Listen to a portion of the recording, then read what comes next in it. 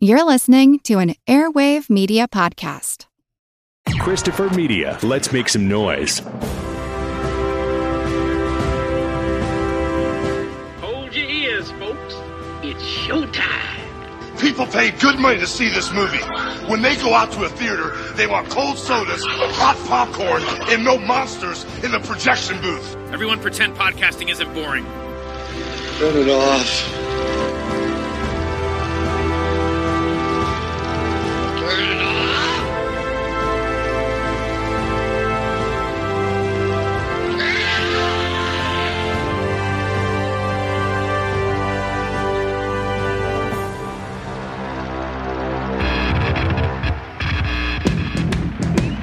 My mother used to say to me, "Where are you running?" I don't know, I say, but I'm running. I don't know why. I'm still like that now. I was in a very musical family with 5 kids, and it was right after watching the Beatles, as neighborhood girls got on the phone, what about an all-girl band? We were the earliest female group that rocked hard, didn't play like girls, like Tinky Tinky, imagine the influence of Detroit. My brother had set up Mickey Mouse coming in. An offer was made that he wanted just her. Wow. It devastated them, and it devastated me. I didn't know anybody, didn't go anywhere. It was really, really lonely. Then I would say Suzi Quatro came out of the ashes.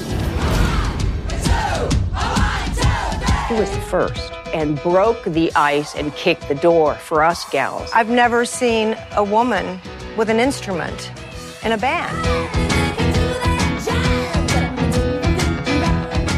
At that time, rock was a male-orientated business. She has transcended her gender. She is now just considered an icon. A lot of girls that tried to be Suzi Quatro, but when it's in the DNA, you can't fake that. Certainly her position in being like the first woman leading a band, having hits like that. This woman has so much energy, so much talent. She could have done anything. She started expanding her career. In fact, that was hard on the marriage. Strange how people don't like you to step out of a box, do they? And I refused to be boxed. And there's a whole chunk of growing up that got missed out. That's the person I'm trying to address now, that little girl. Yeah, I wouldn't tell her not to go. Just stop running so fast. She did far more than show that women could play music. She showed us that we could be who we were. Because with Suzi, there was never a question. Suzi had a dream in Detroit, and all these years later, she is still living that dream. That is amazing.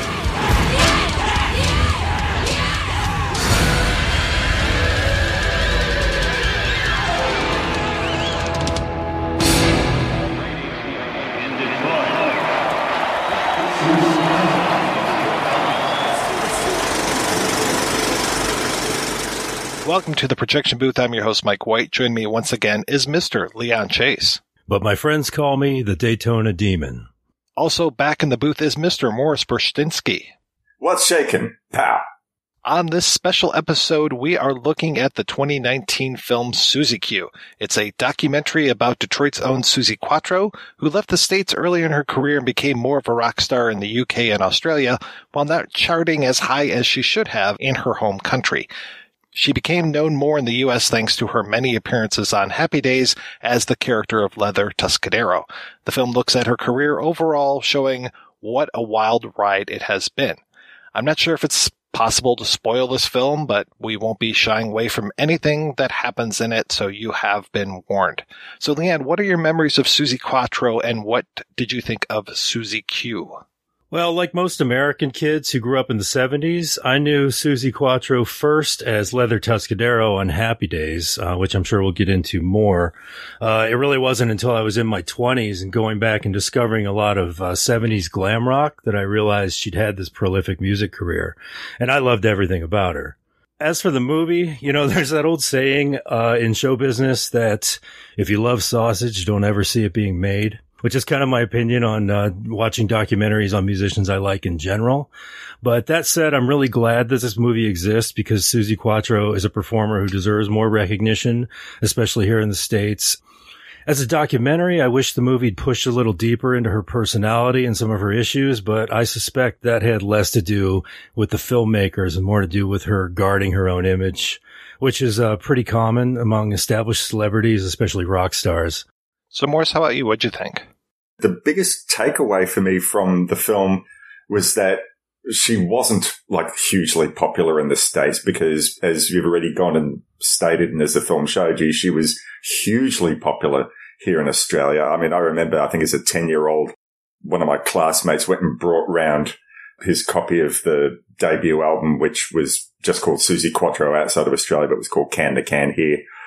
She was everywhere. You know, you watch the TV pop music shows and the newspapers, and she was the second coming of the second coming. So I just sort of presumed that she was that way over the rest of the world. And it took till this film for me to realize that she was not really much of an entity in the States. As for my own feelings about her music, I always had a copy of Can to Can, but strangely only till about a week or so before you asked me to do this episode, I'd actually sort of gone out and bought the second and third album, Quatro and Your Mama Won't Like Me, and really, really loved those. I think as far as the movie goes, I did really enjoy this. I mean, look, it does have a lot of the tropes of a lot of these music documentaries, you know, where you get a lot of talking heads and speak to members of the family and get to speak to admiring fans. But I think what this film does right is it never sort of judges one situation over another. There's not sad music. There's not music that leads you to feeling sad, for instance, when there's obvious conflict between the sisters or the like. I just think it's not overly melodramatic when it gets to the bits about the sisters. Like Leon, I would have loved to have seen more, but I think that for the type of film that it is, I think it does a really, really excellent job. So I felt like I lived in some sort of a weird bubble when it came to music. I just didn't really listen to a whole lot of rock or what was on the radio, maybe like oldie stations, those kind of things. So didn't really get into a lot of good music until later on in my life. And when I first saw a Suzi Quatro album at Wax Trax in Ann Arbor, it never dawned on me that Leather Tuscadero was anything other than a character on Happy Days. I never realized that Suzi Quatro was a thing. And when I saw that, I was like, oh, well, she must have cut this record after she was on Happy Days, because we all know about celebrities that will, you know, use their stardom to become stars or try to become stars. Don Johnson as an example. And so I was just like, oh, okay. Yeah. You know, because I think even Henry Winkler had like a Fonzie album, you know, so. As did Scott Baio and Donnie Most. God, yeah, you're right. And, you know, I mean, he didn't even have the chops of Anson Williams, who could take any song and completely suck the soul out of it. So 1, 2, 3. Splish, splash, I was taking a bath. Long about a Saturday night. A rubber dub, just relaxing in the tub, thinking everything was alright. Well, I stepped out the tub, put my feet on the floor. I wrapped the towel around me and I opened the door. And then I splish splash, I jumped back in the bath. Well, how was I to know there was a party going on? There was a splishing and a splashing, reeling with the feeling, rolling and a strolling, moving and a grooving. Hey, yeah! So I was just like, okay, yeah, I guess Leather Tuscadero had an album. And it just took me so long to realize that she was a musician before she was on Happy Days. And I made the mistake while preparing for this episode to go back and watch a lot of Happy Days from that 5th and 6th season. And I can't remember if what season we had Fonzie jumping the shark, but I feel like I was in post-shark territory. Yeah, that was definitely the era of Happy Days, where even as a kid, I was very conscious that they'd kind of given up on the concept of it being in the 50s. And we're just kind of, you know, like that's one of the funniest things about watching her on those episodes is, I mean, she looks awesome. I'm not complaining, but she doesn't look like she existed in the time that show was supposed to be set. No, not at all. Her backup singers did, but not her. It was funny, like she does this gig at Arnold's and there's a talent scout at fucking Arnold's that wants to put Leather and the Suedes on tour with Fabian, and then this whole conflict with Joni replacing one of the Suedes, and she wanted to go with her on tour, and so they have to have Howard and Marion come and watch her, and oh man, yeah, it was rough. And it was weird, just, yeah, cause she was doing like songs that were appropriate to the era, but then she would do Devil Gate Drive. Okay, well, and some of her songs did have like a little bit of a throwback quality, but it was just like, this does not fit with 1950s. If you listen to those first couple of albums, Suzi Quatro or Can to Can, it is obvious where her influences lie. I mean, she has gone and said, I think in the film, that Elvis was her hero. Her music was always like a 70s take. This was not sha-na-na. It wasn't like watching Grease, although, mind you, I guess some of the music in Grease was not really like, it wouldn't have fitted in the 50s anyway, so I don't know why I said that. But yeah, she was never a 50s tribute act, but her heart and soul was in 50s rock and roll music. You know, I'm guessing that she was probably a big fan of, say, Eddie Cochran and the like. Having her there was appropriate. I mean, there's that moment in the film where they suggest that it was originally going to be Debbie Harry that they were going to offer the role to, and that would have been neither musically nor character-wise where they wanted the character to go.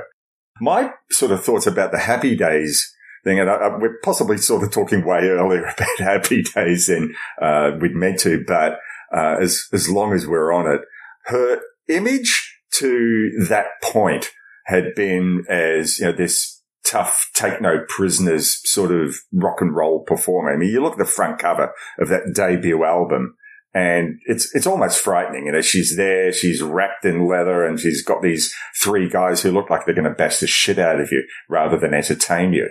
And then she goes into this family-friendly show that's 50s revisionist, whichever way you look at it. And, you know, she's family-friendly, and it just sort of seemed to go against the image that maybe she'd gone and cultivated on those first couple of albums. I mean, I know she says a lot about what you see is what you get. This is me. You know, later on she also says, but hey, what is also me is I'm a mother and I'm an ordinary gal. So there's lots of claims of, you know, who she was by herself. And I just sort of thought that maybe having her, she even said that she enjoyed doing the Happy Days experience, and that's terrific. But it just seemed to be like in 1975 or 76 when she did that, it just sort of seemed to really sort of clash with those albums that she'd put out before, never mind, you know, the music that she was actually performing in the show. Both of you guys brought up the family relationships, and that's so crucial to this documentary. And for me, it was one of the most striking things. I mean, I, again, wasn't familiar with the Pleasure Seekers, the early group that the Quatro sisters had been a part of or made themselves, and then wasn't familiar with Cradle or the way that these bands came about. And all of these interviews with her sisters are just so interesting to watch, and just really sets up just such a fascinating portrait. To hear the one sister, and I can kind of understand where she's coming from, but the one sister who's just like, I will never be a fan of Suzi Quatro. And it's like, okay, I guess I can figure where you're saying that you can't be a fan of your sister, that she's your sister and you'll never be a fan of her. But it just, the way that she says it makes it feel like I am not a fan of Suzi Quatro, and basically, like, I'm not a fan of my sister. I'm not a big admirer of my sister is how it comes off, though I guess I might be reading too much into it. I don't think so, Mike. I think, the elephant in the room in this movie in a lot of ways is the fact that she had a really good band with her sisters, in my opinion.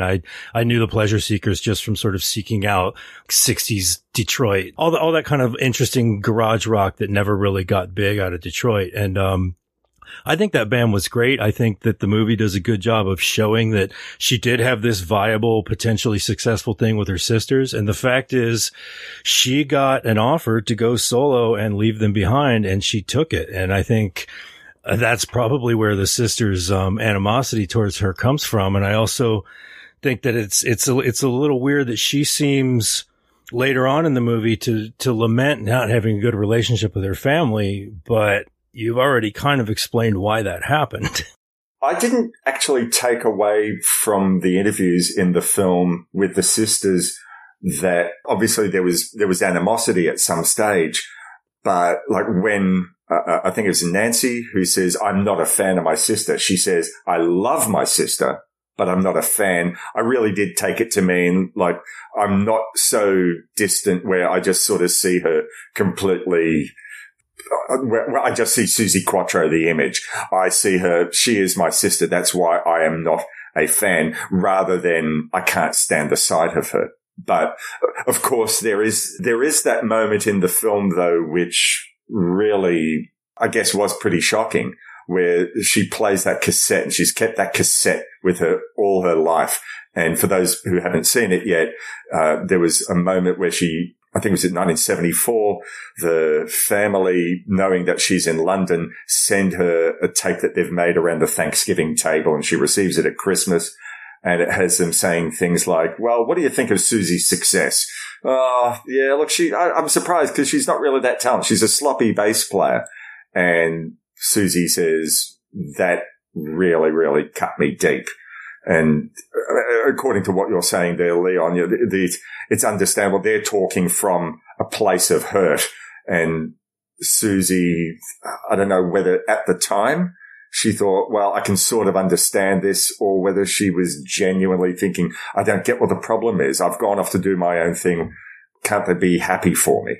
I would have liked that dynamic maybe to have been a little bit more explored. But on the other hand, I am grateful that the film doesn't completely turn into a big melodrama, a big soap opera. So Yeah, because you got a lot of plates are spinning in this movie, because there's the family stuff, there's her career, having your own husband as part of the band, so having that family part of it, her as an alien in the UK, and then the whole idea of why is she successful every place but her own country is a major theme in this too.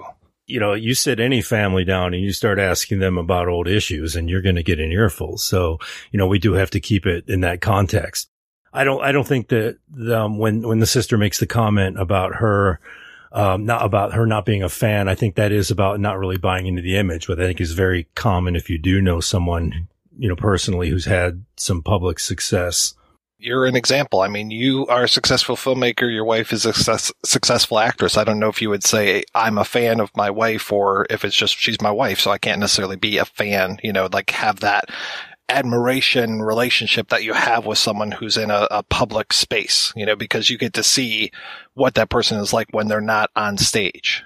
It would have been interesting to have known if they would have asked the question, are you proud of your sister? What the response to that would have been, because that's the litmus test. You know, if they're not proud, then maybe there's still some lingering resentment. You know, pride and being a fan are two different things. I'm also fascinated by the kind of person who keeps a tape like that. I was wondering myself, I'm like, this isn't just something that they kind of recreated for this. This really sounds and feels like it's the real thing, you know, because there are other times in the documentary, obviously they're not shooting planes coming into Australia and they're just taking a filter and shooting something now, or using stock footage and then making it look like it was 1972 or whenever she does her first tour of Australia. So it's like, okay, well, that, you know, there's fakery that we buy in documentaries where we're just like, okay, this is not pure. This has not been taken from archival footage. You know, this is just something that we're doing to represent something. But then, yeah, you sit down and you have that tape playing and the quotes coming up of what they're saying around the Thanksgiving table. And it's just like, wow, she kept that tape. Man, that's really something to take you down a notch every time you listen to it. That's got to be so hurtful. I just wanted to sort of like take the conversation a bit away from the family for a moment, but because you mentioned there, Mike, about what's archival and what's been set up, I think you can have something that's both. So there's this moment in the film which I'm wondering, what is this from? There's the moment fairly early on after she's first gone to London and Mickey Most is trying to work out, what do I do with her? And you see them in a hotel room, and she's sitting, I think, behind a piano or something. Or no, she's holding a bass. And he's trying to work out with her, I'm not sure how we can go with the arrangement of this song. You have to think about what you want to do with it, and I'll come and see you tomorrow. We'll talk a little bit more about it. And we know it's definitely from that era because her hair's still frizzy. This is, before she became big. So, I mean, I know that later on in the 80s, electronic press kits were a big thing. She hadn't even released a record yet. Why were they doing an electronic press kit? I mean, did such a thing even exist? I'm sort of trying to work, why was this being filmed? And given that there are a couple of shots that are edited together, it's not even like someone has a Super 8 camera and they're just recording this for its own posterity. It's edited. So I'd really be curious to know what that footage is. Was it staged? Was it natural? And if it was natural, what was it being recorded for? It just seemed very peculiar. It seems so staged to me, especially when he walks out the door and then we just kind of like, I think there's a slow push or just like a little bit of a zoom in on her. And it's just like, okay. But yeah, you're right. It's like, was this a news segment or were they going to shoot a documentary at this time or what? Yeah, it just seemed really out of left field. Yeah, my guess based on the footage was that was probably a documentary with a budget or some kind of TV special maybe, but it's also like, if they're staging it, there's some pretty raw moments to be staging as well. Like the whole thing is a little boggling. One thing that they do address throughout the entire thing is the whole idea of a woman in the 70s and being a rocker. And it was one of those like, it just wasn't done. It wasn't nearly as common as it might be today. I look at the charts and I mean, you can't call Taylor Swift a rocker or whatever, but I mean, somebody like a Taylor Swift, if you go back far enough, it's like, okay, thanks to Suzi Quatro being this very strong person, strong personality, like we can have women who own their own career, their own image and are able to do this kind of stuff. So I'm so glad that they have these voices of women who I really admire. I mean, I was a huge L7 fan when I first heard them. KT Tungstall, Debbie Harry, so many great interviews with female rock stars that say that they owe a lot to Suzi Quatro and what she was able to do. There's one moment in the movie that just floors me, which is this whole thing where she's on a talk show and they have her turn around and then smack her ass. I had no idea that there was a contest called the Rear of the Year in Britain, but apparently it has something to do with that. And wow, just when they turn her around and smack her ass on TV, I was like, how far have we come? I am so glad that this doesn't happen anymore, or at least doesn't happen on TV too often. Why is it sexist? The objectification of men, it doesn't diminish their economic or professional power, but when you objectify women, you get the pay gap, you get discrimination in the workplace. So I think actually women who self-objectify their bodies in entertainment tend to make more money than the women who don't. So that argument doesn't wash. I don't think so, and I don't think a lot of women are putting... Linda Evangelista didn't get out of bed for less than 10 grand. I'm glad that you sent out that link to that article, Mike, because it adds a little bit of context to what we see in the film. It doesn't excuse Russell Harty's behavior, but that whole Rear of the Year thing, that is very much of a time. I thought that was 70s, but it turns out like that was 1982. Now, last month, I think it was, Mike, when you joined us for See Here, we were speaking about The Kids Are All Right, and we saw Russell Harty on that program as well. And it sort of seemed like, Daltrey and Entwistle really didn't want to have much to do with him. And he was trying to get information out of them that they didn't want to give. I wonder what else Russell Harty has done. And then seeing this moment in the film where he just smacks her ass, I'm thinking, oh my Lord, what is going on here? And I read an interview outside of the link that you said, where Suzi said, if he tried that shit backstage, I would have punched him in the jaw. And I'm just sort of wondering whether punching him in the jaw on set, on the TV set, because she said I was too professional to do that. I'm wondering whether punching him in the jaw on TV would have actually been a bad career move at all. I think she could have gotten away with it. I imagine there would have been some people who would have seen that as unacceptable. I also wanted to look up some other things with Russell Harty, see, like, what was his reputation like as an interviewer? And I saw an interview that he did, if you want to call it that, with Grace Jones. And okay, fair enough. Grace Jones does have the reputation for being maybe a little bit difficult in interviews, but, really he treated her patronizingly. And so she gave it back to him. And it was a terrible interview. So I thought, well, maybe he's just generally crap with, pop stars or maybe with interviews in general, because then I saw Grace Jones with Joan Rivers. And also I saw her with, Don Lane, who was like an American Tonight Show interviewer who worked in Australia. And she was perfectly fine with both of them, funny and vivacious and humorous, and told great stories, but just with Russell Harty. So I don't know if there's anyone English who's listening to this podcast, please write in and tell us, was Russell Harty an asshole in general? Either way, I think that's such an important moment in this film because, lest we sit here in 2020 and get too critical in hindsight, we have to remember that, as Mike hinted at, she was such a pioneer. The idea of a female rock star, and not only a female rock star, but to be this woman who is dressing in what's basically bondage gear and is acting tough and, I sincerely believe was capable of punching that man in the jaw. She probably would have been labeled as difficult and, banned from show business back then. She was really navigating uncharted waters. And that, I watched that moment and, it's interesting that you read up on him because I didn't know much about him. But either way, I watched that and I thought, like, this guy's an ally. These are the people promoting her. Like, imagine what it was like behind the scenes, or the people who hated her just for existing. It's like mad respect, Suzi.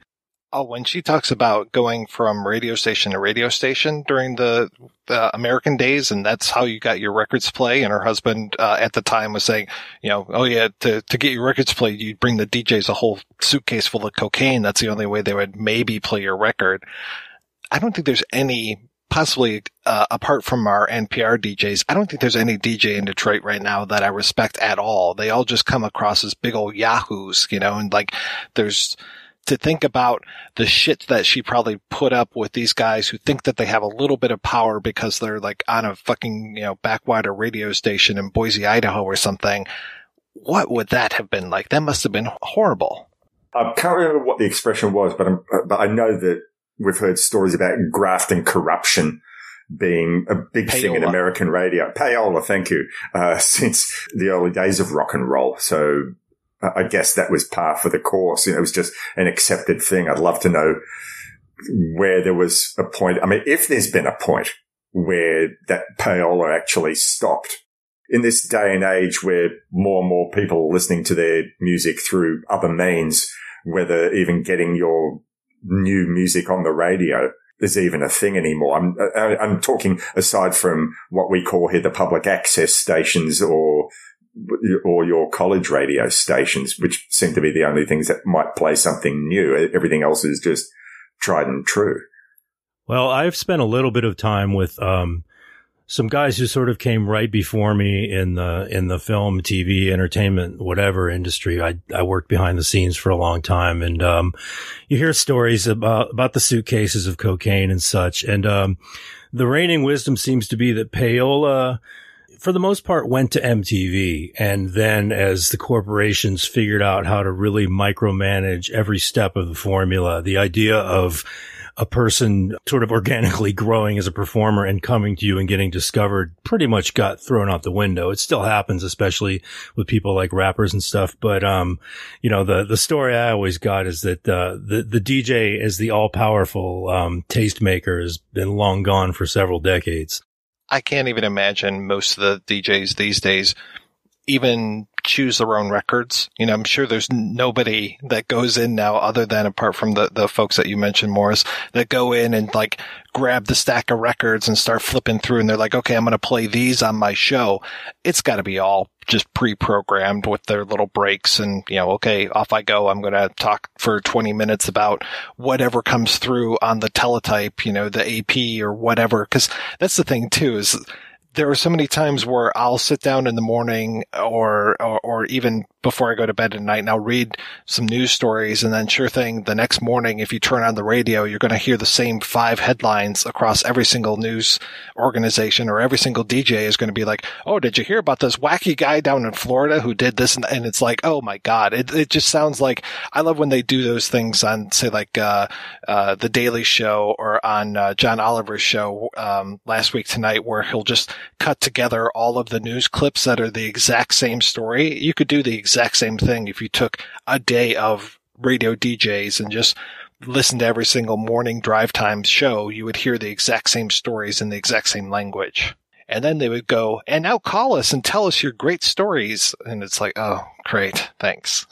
It raises an interesting point about Suzi Quatro, which is if you look at her, not only did she have this image that, you know, everyone is obviously influenced by someone else, but it really was, as far as I can tell, like a very original look. She may have seen Girl on a Motorcycle a few times, but, you know, there really is a sense of this, you know, I remember even the first time I like sort of saw one of her albums going, wow, like, where did this come from? And then to be a bass player, I got to say, like, the idea of like the lead singer playing bass and then being a woman doing it again, I don't think that was a formula. That was really all her own invention.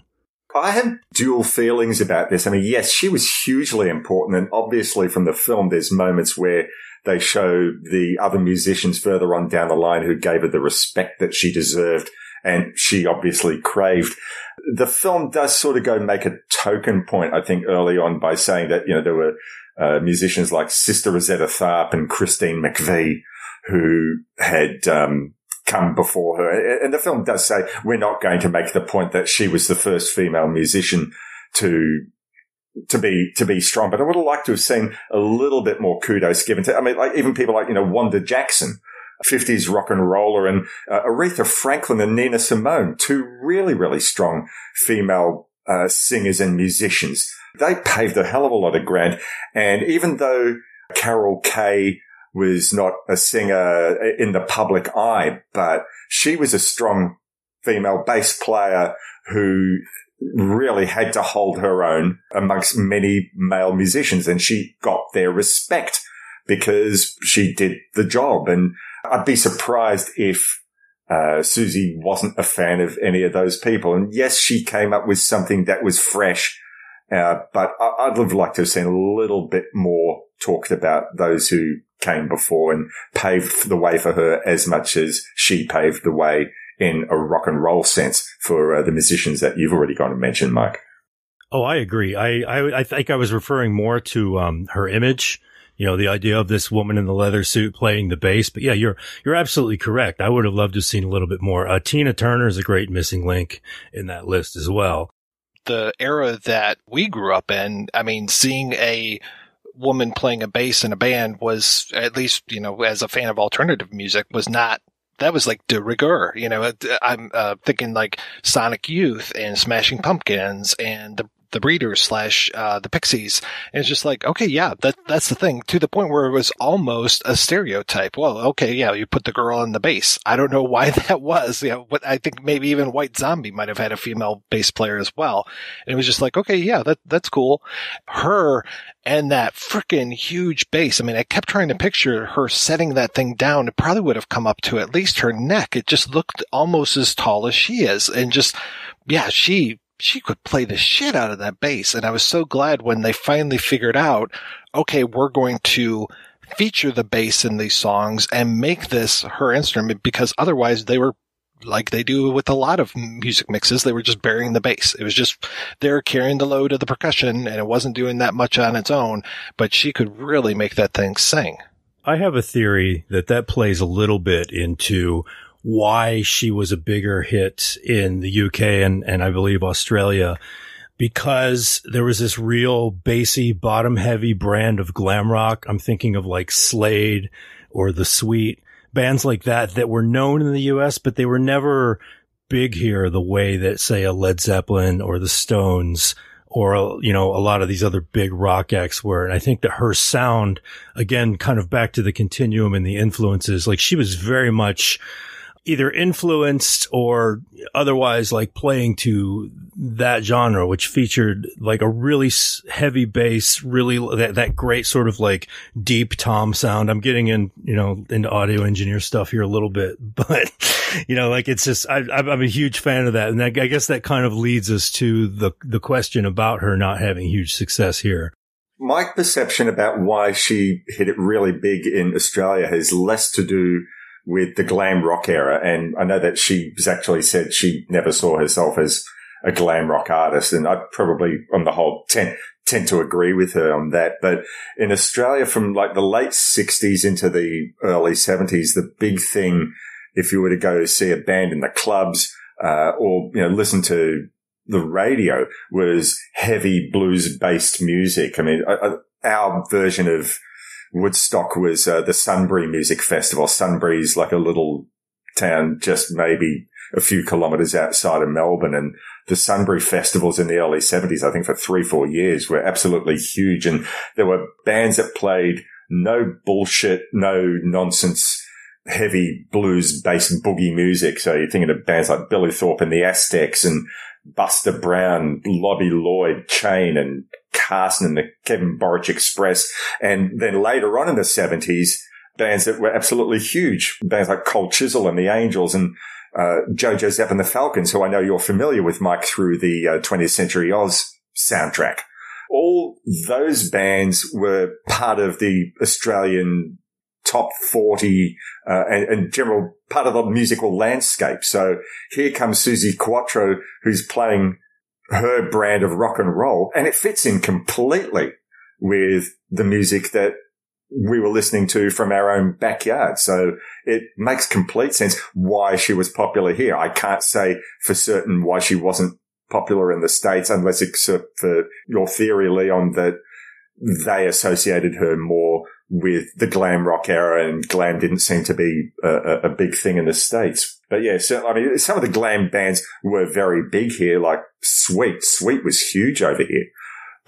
I tend to sort of think of her more in the blues boogie sort of bag, if you want to call it that. But what I like, and especially coming back to the albums that I've been listening to over the last few weeks, plus what we hear in the film, is that she didn't want to stick with the one thing. So like the first couple of albums, that's the image that we have of her, the blues and boogie sort of thing. But by the time we get to the third album, Your Mama Won't Like Me, which I've had like a month to live with now, she was obviously digging into funk music. I mean, there was still something of, what she was doing before, but like her drummer and her own bass playing, they're really sort of grooving on maybe on her Motown roots. I mean, I guess it's a little bit more dirty than the Motown sound, but that album has some glorious funk in it. And then, as we see later on, like the next couple of albums down the line, she's sort of going for more a poppy, gentle acoustic sound. And then later on in the film, I guess we'll talk more about it then, is she explored musical theatre. And one of the things that she says in the film, I'm not having anyone put me in a bag. My husband thinks that I'm just going to be this type of musician, but I want to explore a whole bunch of other things. And it really, as early as 75 or 76, when Your Mama Don't Like Me came out, that was already evidence that she was wanting to try something different. And obviously she says, I don't want to do the Leather Tuscadero thing anymore, because they're going to get the impression that that's all I can do. And I think that's as much associated with those first two albums, a much gentler, family-friendly version of that, but still associated with that tough leather image. She was ready to do something else, and so huge respect to her for doing that.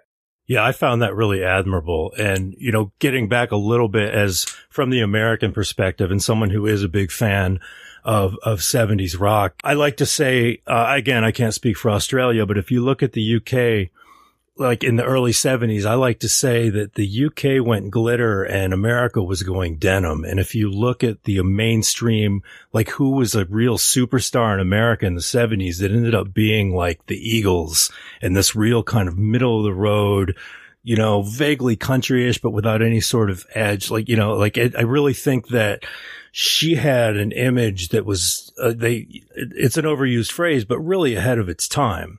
in terms of what people were receptive to, or at least what we were being sold.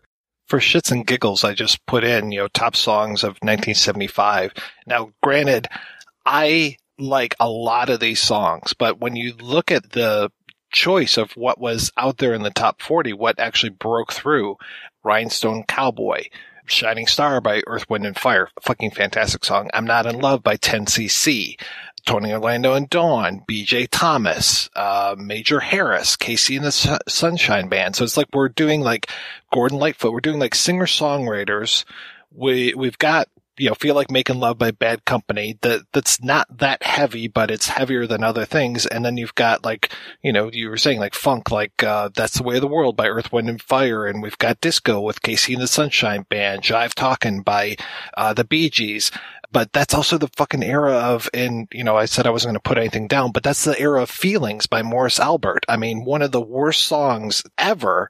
So it must have been so difficult because, this just wasn't as hard as you could get. Punk rock was still around the corner. Hard rock really wasn't at that great of a point right now. Prog rock was kind of a thing over here, funk and disco. So it was, it would have been tough for somebody to break through with what she had. What you're talking about really plays into a much larger continuum in American music and really how Americans treat, quote, pop music versus the rest of the world, where it's always been a little throwaway. It's always been like, that was cool, but here's the new thing you should buy. Incredibly American attitude. And if you look, America culturally has been absolutely amazing at inventing musical genres and then throwing them away until some other country picks it up and does something awesome with it and sells it back to us. And I mean, that's going back really, to the Beatles at least, and she's just, it makes complete sense to me that she would get much more recognition abroad because this country has just always been about, well, what can I sell you? And particularly in the 70s, I think once again, we were making all this great, really interesting rock in the 60s. And then as the industry became more and more an industry, in the States, at least, it was really becoming about what kind of feel good thing can we sell that everybody's going to enjoy? Again, back to the Happy Days thing, really. Yeah, you started Happy Days, you ended Happy Days. It all comes back in a big circle.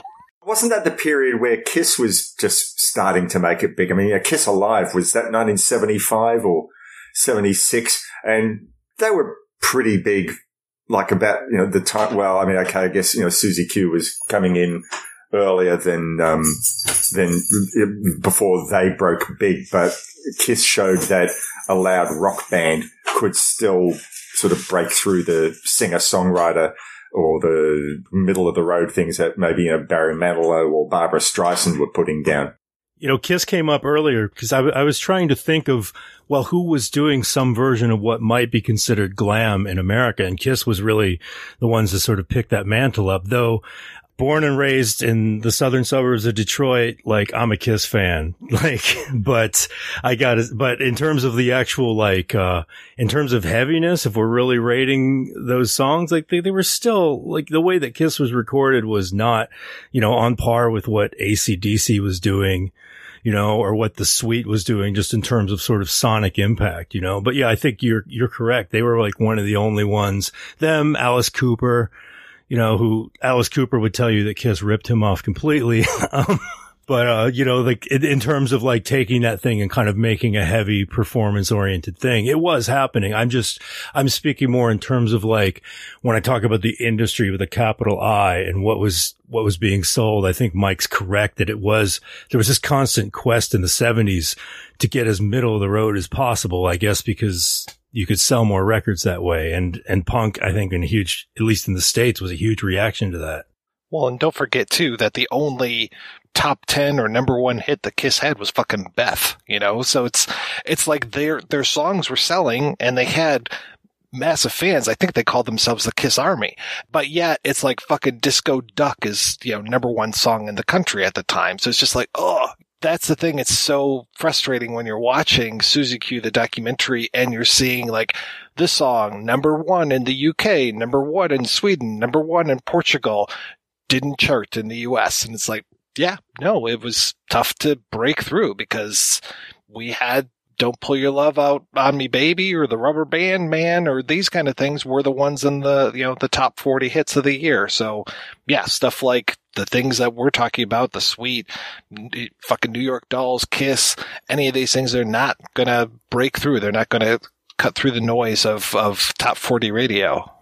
There would have probably been a lot of regional hits. I mean, yeah, sure, there was not going to be as many rock and roll bands that were going to sweep the whole country. But, I mean, like, one of my beloved collections of music is the Nuggets box set that Lenny Kaye assembled. They're all regional hits. I mean, there might have been like a couple that sort of broke out of just one state, but it seems like though these were more, here are the songs that people forgot. But it seems like there were always pockets of people who, as long as they could put on a guitar or get behind a drum kit, and play the bass, would still sort of love what the possibilities that rock and roll music could do. And, but yeah, look, I guess it is a shame that, America as a whole, as you put it like that, won't buy into that. There's another piece to that puzzle, which we've touched on a little bit, because if I think about 70s rock, yes, rock was huge in America. And a lot of that was bands like the Stones and Led Zeppelin, but there was an enormous amount of really great, what they call classic rock now coming out in that era. And when I think about like a classic, who was making really great, innovative, heavy rock and roll in the 70s, I think of Van Halen. And then what I also think of is how incredibly entrenched all that was in a very male, macho, boys club kind of thing, which, don't get me wrong, as a little kid, as a little boy, I absolutely loved it. But I can also see that there is a sexism that has not gone away that was a million times worse back then. And I think there really was a really negative response in America to the idea of any woman who's not a soul singer or, a Leslie Gore type or a nice, sweet Carole King type. I think that there was really a lot of resentment almost toward any woman who dared to get up and claim to be a rocker, as we've seen with, lest we forget, the Runaways as well. She's talking about at one point how they come back from a tour as the Pleasure Seekers, and it's like, okay, we come back to Detroit, and now we've got, the MC5, and, you think of other artists from that time, and you can sit there and go, okay, MC5, Iggy and the Stooges, Bob Seger, Ted Nugent, and it's just, boys after boys after boys after boys. Given that, punk is not necessarily my specialty, but it does seem to me that the role of punk music did level the playing field somewhat, but maybe that's once again not from an American perspective. But yeah, certainly I think in England, where, mind you, another American expat who had to take on a band of British musicians, I'm thinking Chrissie Hynde of the Pretenders, in the States, Patti Smith, Suzi Q. I'm imagining that punk in general sort of thought, fuck that patriarchy. We're just going to strap on the guitars and we're going to make beautiful noise. But yeah, in terms of the classic rock, maybe there was far less of that. How many classic rock songs are about girls just turning 17? The opening song to the first album by my favorite band ever, unfortunately.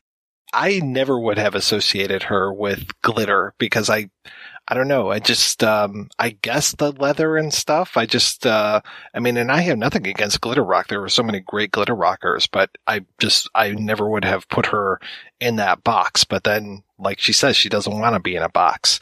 That is an interesting thing about the Runaways. I had never associated, so I'm kind of jumping around a little bit, but I had never associated her image with the Runaways as strongly as they make the case for in the movie. And just that, I never have, I guess because growing up with Joan Jett being a solo artist, Joan Jett, like I wasn't even that familiar with the Runaways.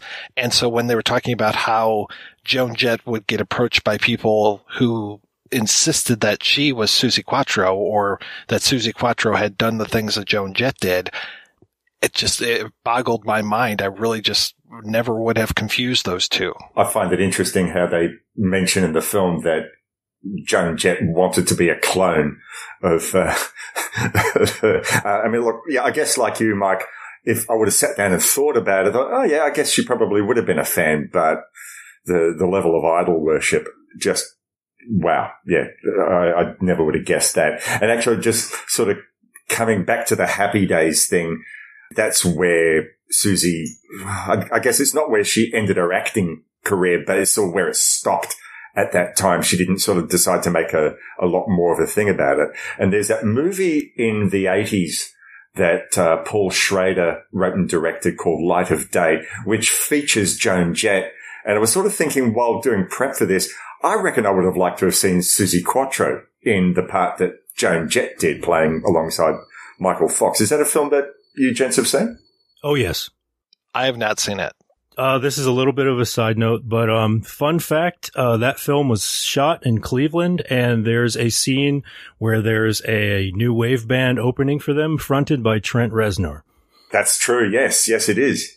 There's a documentary about Joan Jett, and I don't remember the whole Suzi Quatro thing coming up in there. There's also a documentary about the Runaways called Edge Play that I still haven't watched yet, and I'd be very curious to, because so this is kind of very much an aside, but a few years ago, one of the former members of the Runaways was on Jeopardy and becoming this kind of a mini Jeopardy champ. You know, she was no James Holzhauer, but she was really good. And I was just like, wow. And then they started talking about how she was in a rock band. And I went back and I looked up her and what she had done and stuff, and just uncovering all of the garbage that she had put up with, and to the point where saying the manager of the Runaways was had raped her, and just all this shit that she had gone through, and then who backed her up on this stuff. And it was like, I don't think that Joan Jett backed her up on it. And so it was just like, ooh, I wonder if this Edge Play will get into those things, because it sounds like a fascinating story, but also a really horrific story. We actually covered Edge Play on See Here a few years back.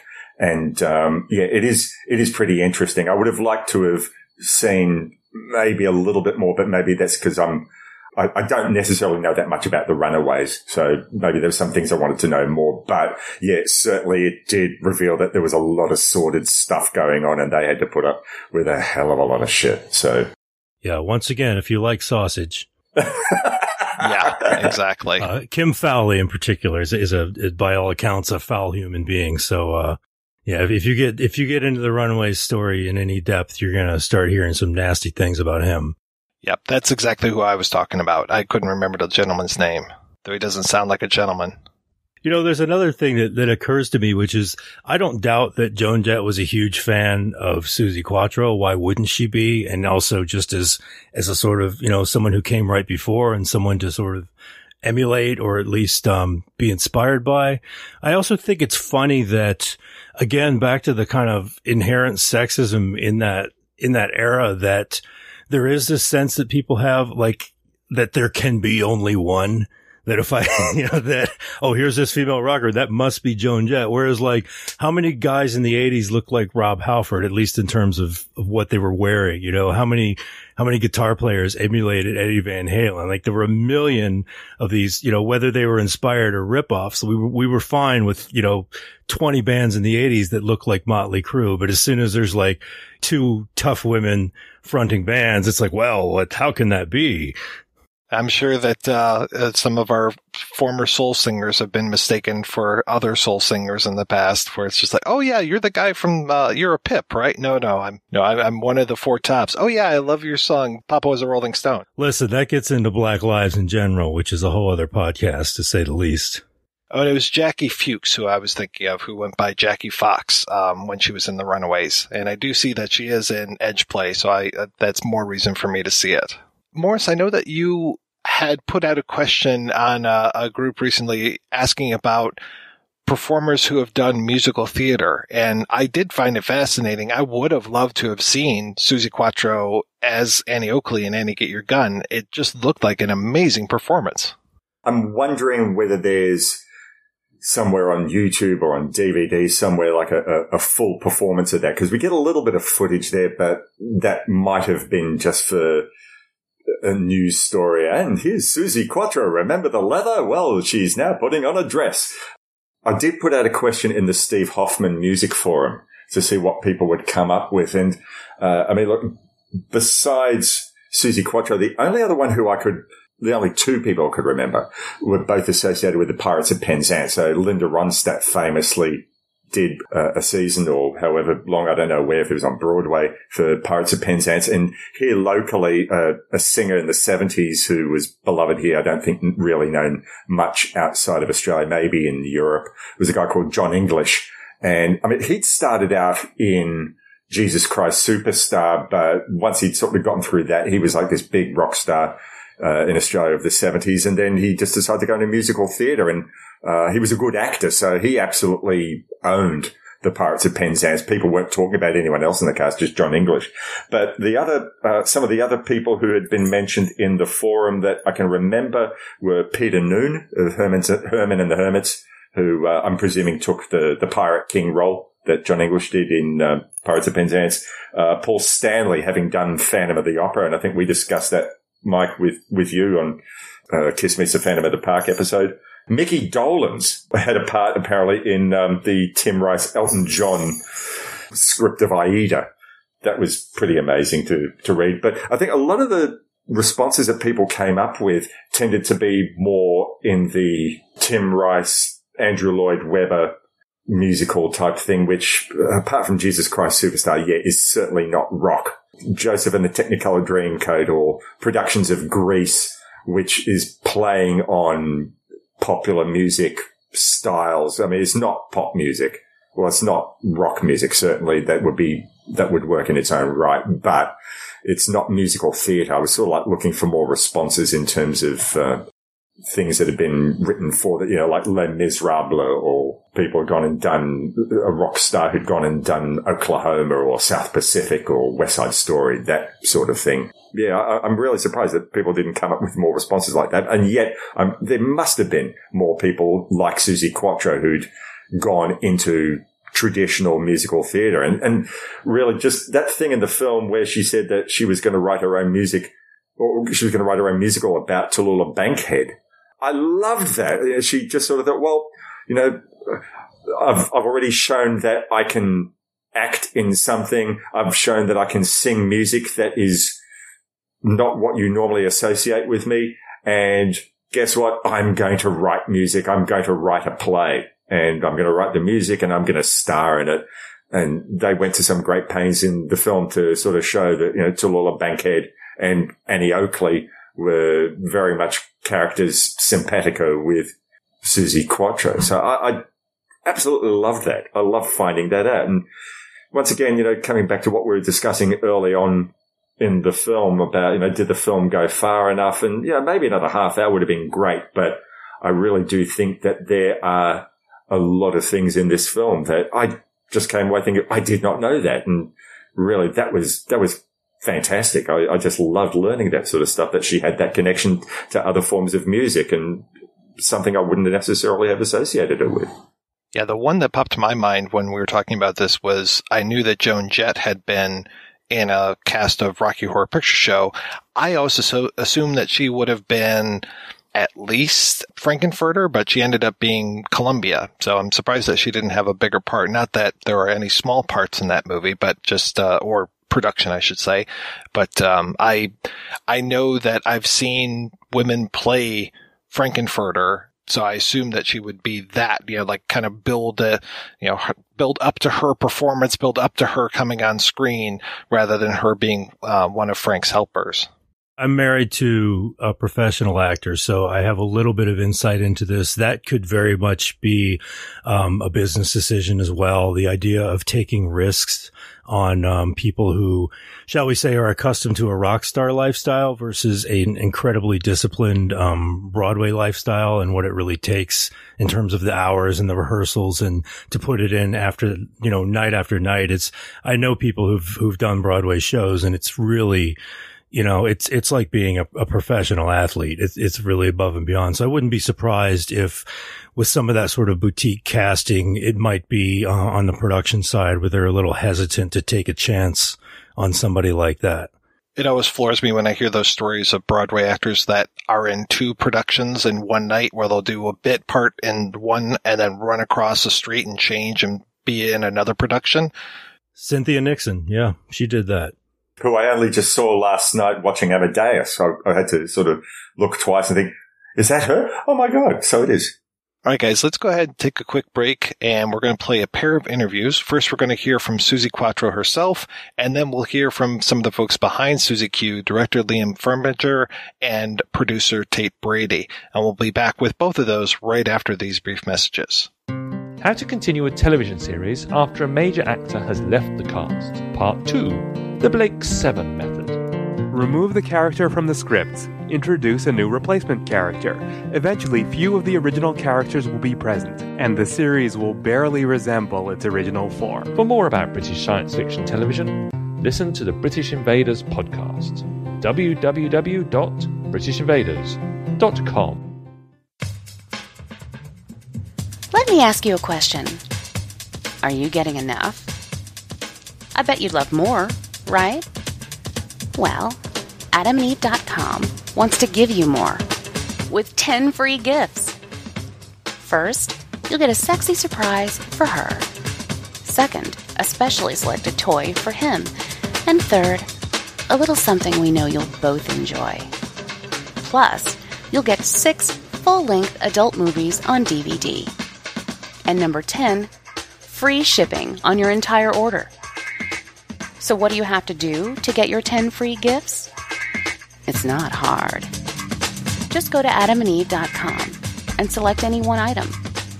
It could be an adventurous new toy, sexy piece of lingerie, or anything you desire. Just enter offer code BOOTH at checkout, and you'll get all 10 free gifts. Go check out AdamandEve.com today. Select one item and get 10 free gifts, including free shipping when you enter offer code BOOTH.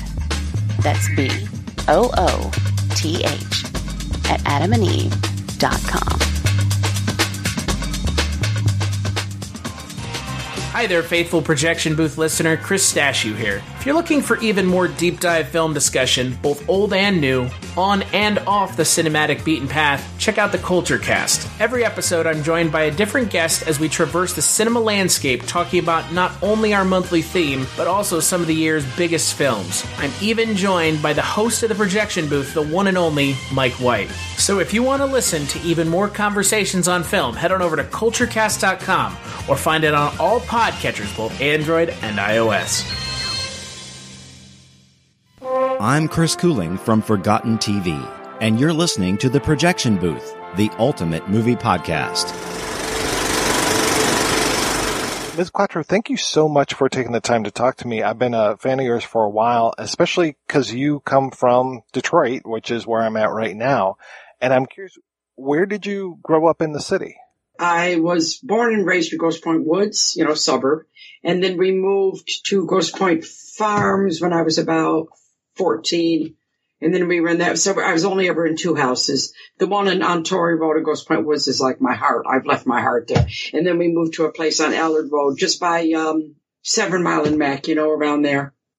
What kind of role did music play when you were growing up? My father worked for General Motors in the daytime, and in the evening he was a musician. He had 5 kids, and we were all very musical. We all played various instruments. I myself play classical piano and percussion. I read, write, and play both instruments. And when I was 14 and we started our first band, I tell this story it was after seeing the Beatles on the Ed Sullivan Show. And everybody, all the girls were on the phone, 2 sisters, one of my sisters, and another girl that lived down the road. We were talking after the Beatles on the phone, and we decided to form a band, and everybody chose an instrument, and I didn't speak up quick enough. So it was said to me, "You're going to play bass." And I said, "Okay." And lucky for me, when I put it on, my dad gave me, for my first bass, it's amazing. I make musicians green. I had a 1957 Fender Precision given to me to learn on. It was written in the stars I was going to be a serious bass player, Do they make smaller basses? Because that thing looks like it's as tall as you are. I know, and when people say that, I just want to punch them. It just doesn't occur to me. I said to my dad, "Do you have a bass?" "Yes, I do." "Can I have it?" "Yes, you can." He gave it to me. I didn't know there were smaller basses. So really, because I didn't know it, I just learned on that. And when I play a smaller one now, it feels like a toy. But no, I didn't know, and I don't care. I like the big bass. I like the long neck. I like the heavy body. It just suits me perfect. Most people that know me say it looks like I was born playing a bass guitar. You said that you could read and write music. Did your dad teach you, or did you actually have formal training? I had formal training in percussion and piano. Self-taught on bass. And I play guitar as well. So properly trained percussion, piano, and then self-taught bass. And I play enough guitar to write songs. And I'm not a good guitar player, though, because I was one of these unusual bass players that didn't fail on guitar and then go to bass, and a lot of them did, but not me. I just went to the bass. When I was young, I used to get a big, long broom and put rubber bands around it and pretend to pluck a standard bass, believe it or not. So that was always in my wavelength. And also, what I always remember is all the family trips we took, which were numerous because, 5 kids, you're not going to go on a plane. It's going to be too expensive. A lot of them were car trips, and we always had sing-songs. And my dad would always be going, doom, ba-doom, ba-doom, ba-doom, doom, doom. And I used to think, damn, he's got the best part. So I always had this in my head. I'm a natural bass player. It's just natural instrument for me. How did you get approached to be a subject of a documentary all about you? Well, there was an aborted documentary about 18 years ago by a good friend of mine. She was actually a bass player for a very short time in the Runaways, Vicky Blue. We became good friends, and we started to do one. And then some of the people, actually one of the people that I don't want to give any names of, but one of the people that was in it being interviewed decided that she didn't like how she looked on camera and refused permission, taking the guts out of the documentary. So, yeah, it wasn't very nice. So that one kind of got aborted. We're still good friends, so Vicky, and it wasn't my fault. And then this guy, Liam Firmager, he contacted me about 4.5 years ago now, and he said he would like to do a documentary on me. So I said, I didn't know who he was. I said, tell me about yourself. He said to me, I got to tell you right away, though, I'm not a fan. And I kind of went, oh, that was surprising. And he said, don't get me wrong. Don't get me wrong. He said, I like your music. It's just I'm not a fan. So I went, oh, okay, fair enough. It's okay. And then I said, well, if you're not a fan, then why do you want to do this documentary? And he said, because when I saw you talking on a television show, I found you fascinating. So I knew I had found my guy. He would be objective. He would be honest. He would be strong about what he thought. And even if we clashed a bit, I was going to get the honest, no holds barred, raw documentary that I wanted, the truth. I wanted that, and I knew he would give that to me. It took about 4 years to make the documentary. He went everywhere, Well, yeah. How is that working with him and then also seeing your life? I mean, gosh, you've been in this business for so long and then seeing it all just kind of taken down to like 90 minutes or so. It doesn't seem like 90 minutes. It seems like it lasts for 6 days when you watch it because it's your life up there. So you're like going, oh my God, it's a strange reaction. You almost want to run away. It's just strange to see your life up on the screen. Some of the things people said, they just humbled me. I was crying half the time when I was watching it. And, some of the things made me hurt. Some of them made me laugh. Some of them made me smile. It was warts and all. And it affects me every time I watch it. If you were to see your life on the screen, you'd be the same. You just kind of go, oh my God.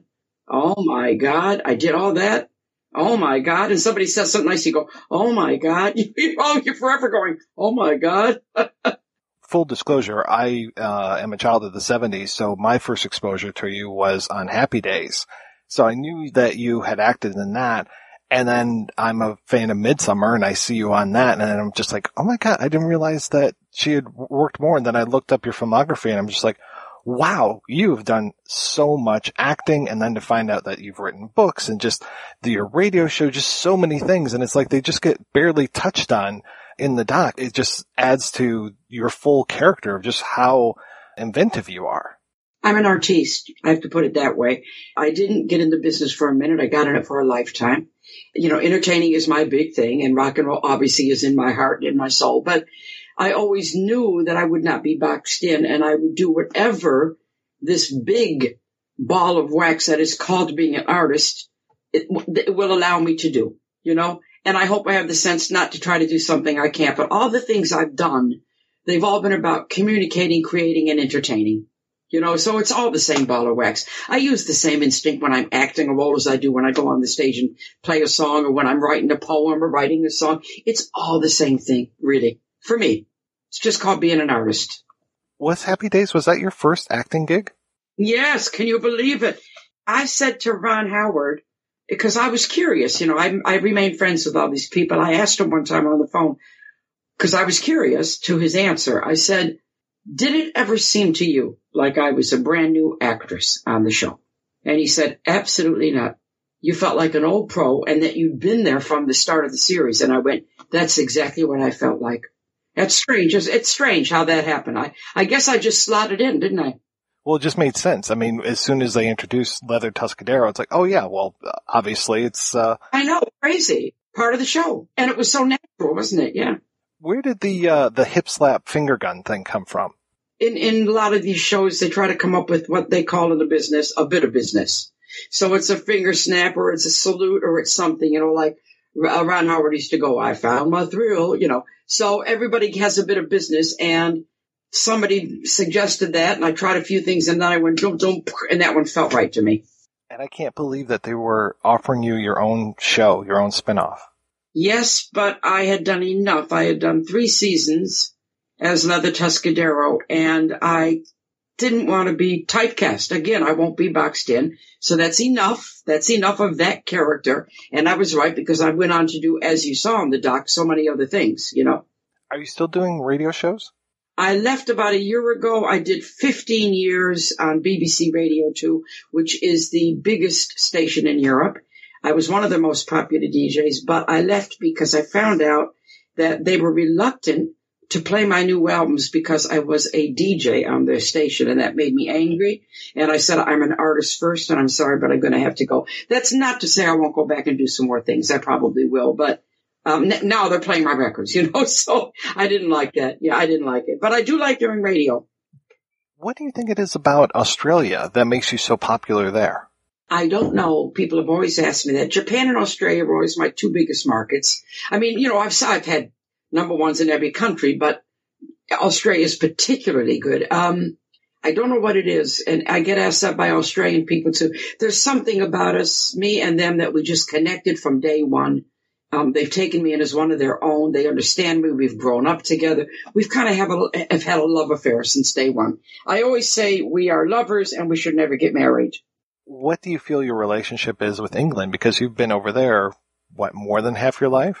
I don't know how it happened. You know, I didn't plan this. I had 2 offers in the same week, one from Elektra Records, and they saw the band Cradle, and they didn't like the band at all, and they offered me a solo contract. Mickey Most came in the same week to record at Motown. He saw the band, he didn't like the band, and he only wanted me. So Elektra wanted me to go to New York and get a guy band around me and become the next Janis Joplin. Mickey Most said, come to England, I'll put a boy band around you, and I will make you into the first Suzi Quatro. So that's kind of like a no-brainer, right? And I came here, and it just took about 18 months before I had success. So in all that 18 months, I'm putting down roots, you know. And then I fell in love with my guitar player, so putting down roots again. And I ended up just staying. It wasn't planned. And now my kids are English and, you know, whatever. But I'm always, as you can hear, I don't lose my accent. I am an American in England. I always will be. But I do like it here. I do like it. I love it where I live and travel all the time. I come back a lot to America. I always toured there. Been back there a few times lately. I did several radio shows from there, documentaries. I had my 60th in Detroit, my 65th in Detroit. I got the Michigan Rock and Roll Hall of Fame award. I got the She-Vox of Fame in January in L.A., and then I went in Texas and got the Woman of Valor Award. So I've been back and forth quite a bit, you know. It's not like I don't come home. I was so glad to see Alice Cooper in the documentary. I can't imagine what it was like touring with him when you were both so young. Well, it was welcome to my nightmare. We did 85 shows. But I mean it nicely. We've known each other a very long time. He always calls me his little sister. Did I read right that you are now learning German? I'm married to a German man, for 27 years now, and we actually live in separate countries. He lives in Hamburg and I live in England, and we go back and forth, which is great, except when there's a pandemic. And then it's not so great. So we were 2.5 months apart. That's not good. But now I'm going there again at the end of this month, because I went there for my 70th birthday, and then I had to come back to the UK and quarantine for 2 weeks, and now I'm going back again. So, and I don't speak German, though. I mean, he's never spoken German with me. He always speaks English. Are you still touring? Nonstop. I did 85 shows last year. I had one of the busiest years since the 70s. Was certainly high as a kite. My album No Control came out, which is, I think, one of my finest albums. Got absolute rave reviews around the world. I've never had such reviews. They were dissecting the songs and quoting lyrics back to me. And I did it, wrote and produced it with my son, which was unexpected. We didn't know it was going to happen. We just thought we were having some fun. And all of a sudden it was serious. My documentary came out again to rave reviews, and I mean rave. It's gone all over the world very successfully. I'm working on the movie of my life now. Of course, I'm not gigging right now, but I think if it goes ahead, the gigs are going to start again in September. So I work all the time. I am a working artist. That's what I am. And we're now writing songs for the next album together, and we've done 14 already. Do you ever regret that leather became your trademark? I mean, doesn't that get hot on stage? I do make the joke sometimes. I say, right, how dumb am I? I chose the heaviest instrument. I play bass guitar and the hottest outfit. How dumb am I? No, I don't know. I just, it's funny. It's funny to me that happened. I'm so used to wearing it now, and it actually keeps me fit, to tell you the truth. How many 70-year-olds do you know that can jog 5 miles? How many 70-year-olds or 69, the last gig I did, do you know that can do 2-hour show on stage with the leather jumpsuit and the bass guitar and be jogging around and singing and playing and do everything I do? And I'm not a quiet performer, and not even be out of breath at the end of the show. Sounds like rock and roll is keeping you young. It is. That's what it is. My husband gets quite annoyed. Why aren't you out of breath? Sorry, but I'm not. Going back to the question of boiling down your life to a documentary, I mean, were there things that you wanted in there or things that you wanted to express that you weren't able to in the time that was allotted? No. In fact, it was quite a nice long documentary. I think we covered everything sufficiently. I said everything I wanted to say. The record was put straight. You saw me warts and all, which is what I wanted. I am pleased. I'm so pleased with how he did it. I think he created a work of art. He did a bloody good job. Ms. Quatro, thank you so much. This was such an honor to talk with you. My pleasure. Thank you very much. I hope you got everything you needed.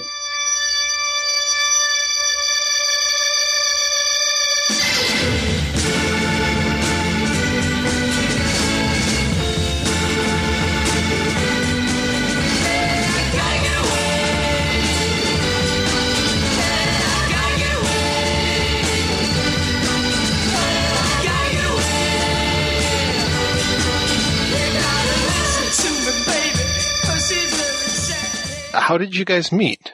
We met, it was quite a long time ago we first met through a mutual friend who was doing a film. I think Liam was shooting it, and it was a sort of a mockumentary feature that ended up with 30 or 40 sort of people contributing. Yeah, and that was it. And we just, remembered each other. And then Liam had another project going, which he was talking to me about a few years ago.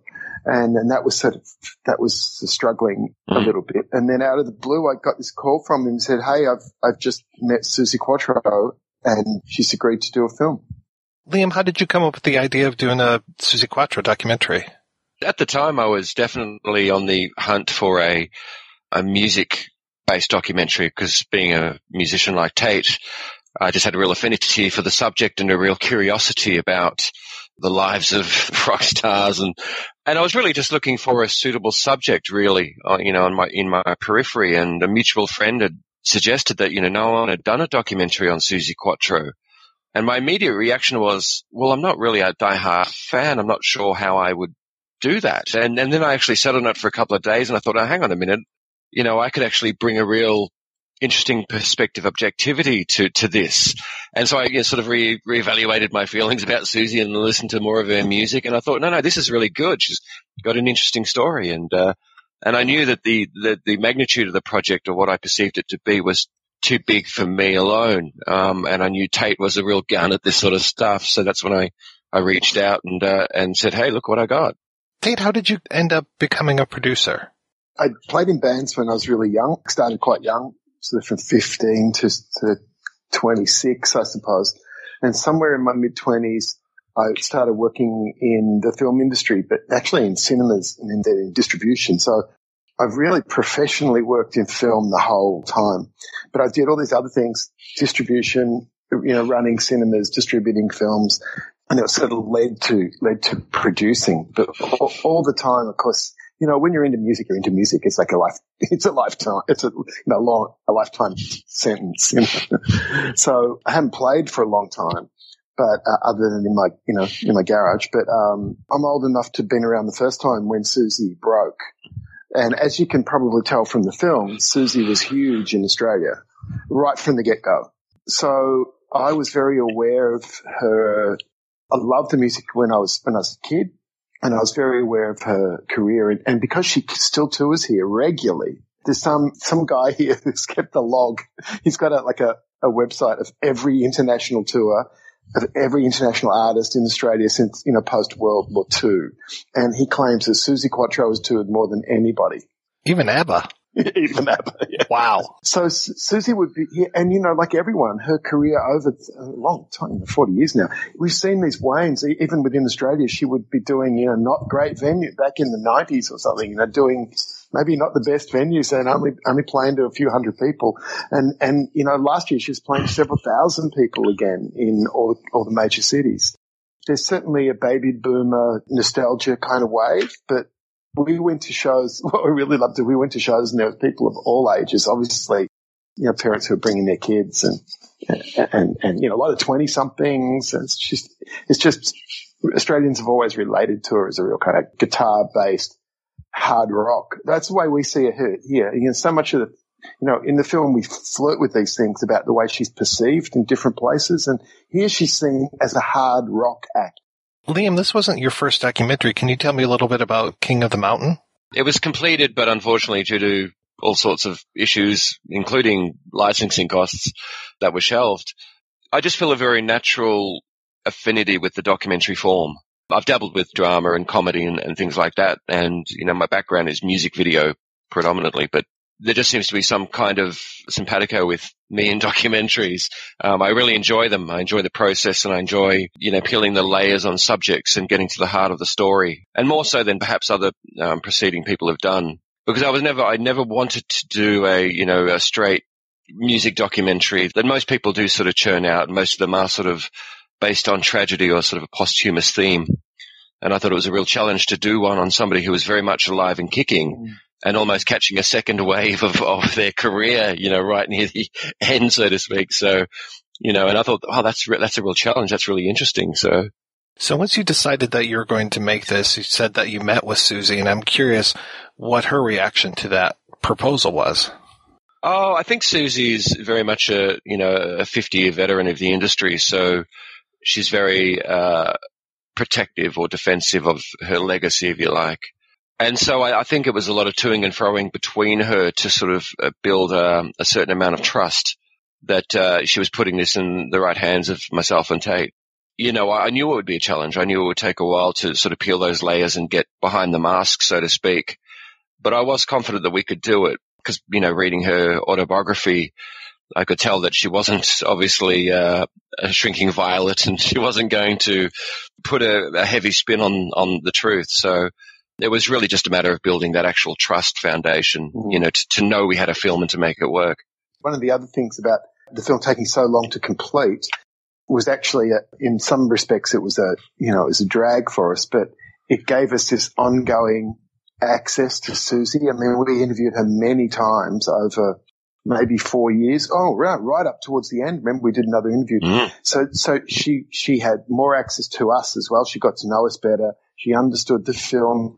By the end, she really understood the film. She'd already seen an early cut, and we could keep digging and digging a bit further. And if there was anything that we were missing in the narrative, we came back probably 7 interviews. I think we probably did with her over in different countries over 4 years.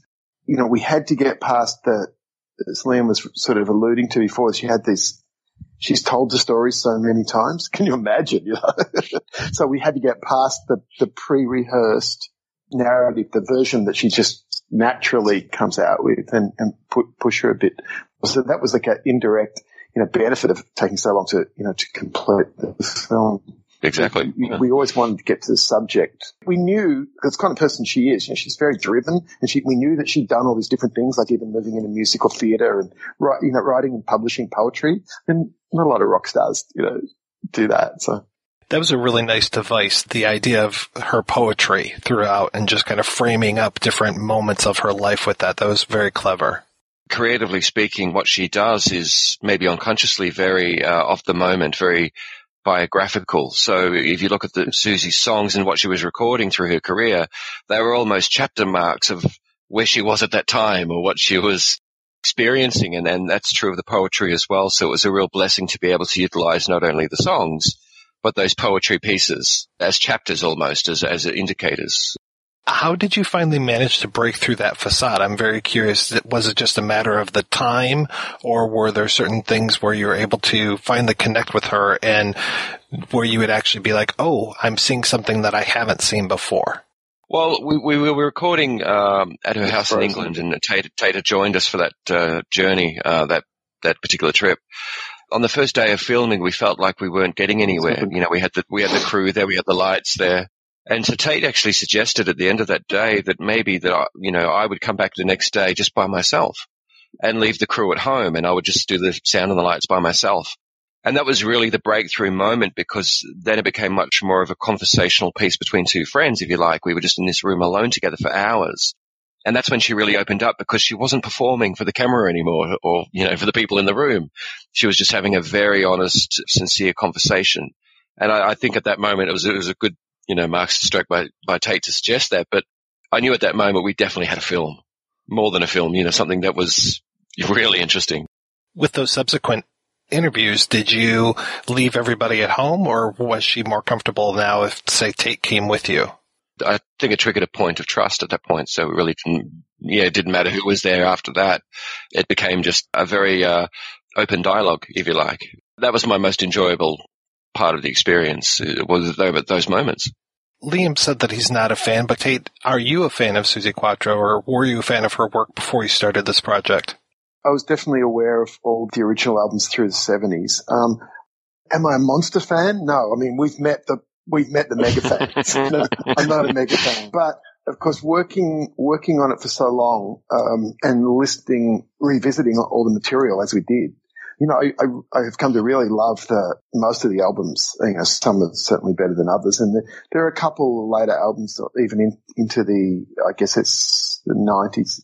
She starts to go a bit soft. But those first few records, they're also incredibly well produced. I mean, Mike Chapman's an absolute genius.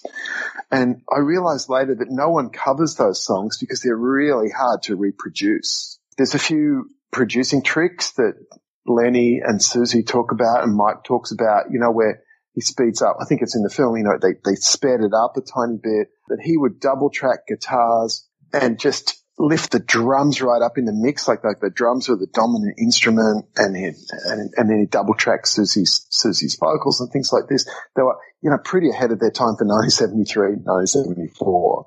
And I just always knew there was something special about those records. But my favorite song of all, honestly, is actually a ballad that Mike Chapman wrote called The Girl from Detroit City, which is like a cruisy Motown kind of, R&B groove that we just love. And when was that, Liam? Like quite recent, right? Yeah, I think it was in the last, 5 years ago. She did that with Mike as an add-on for the box set release of hers, the compilation.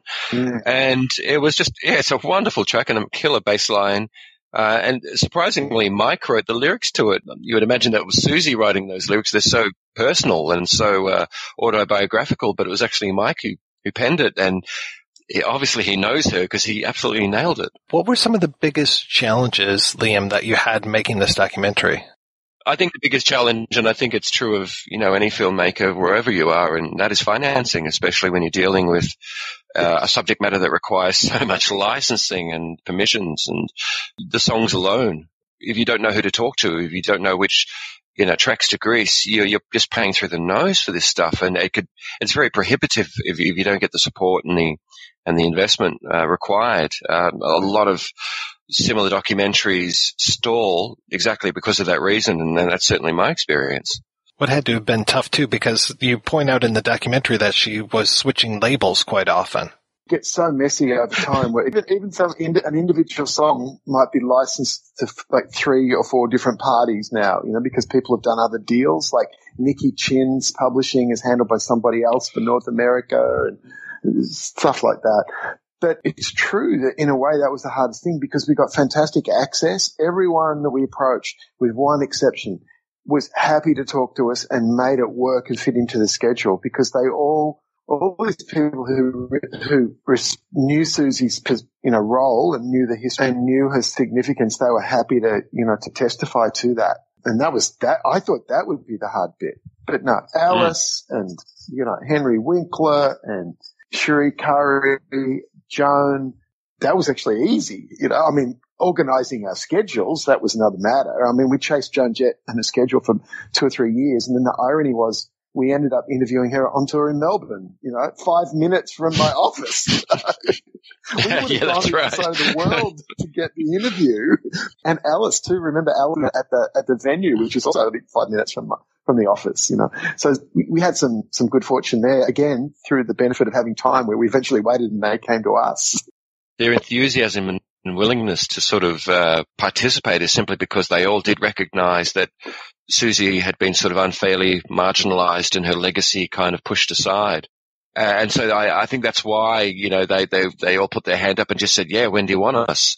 It surprised Tate and myself immensely because we did think that was going to be a real challenge, but it wasn't. That was the easy part.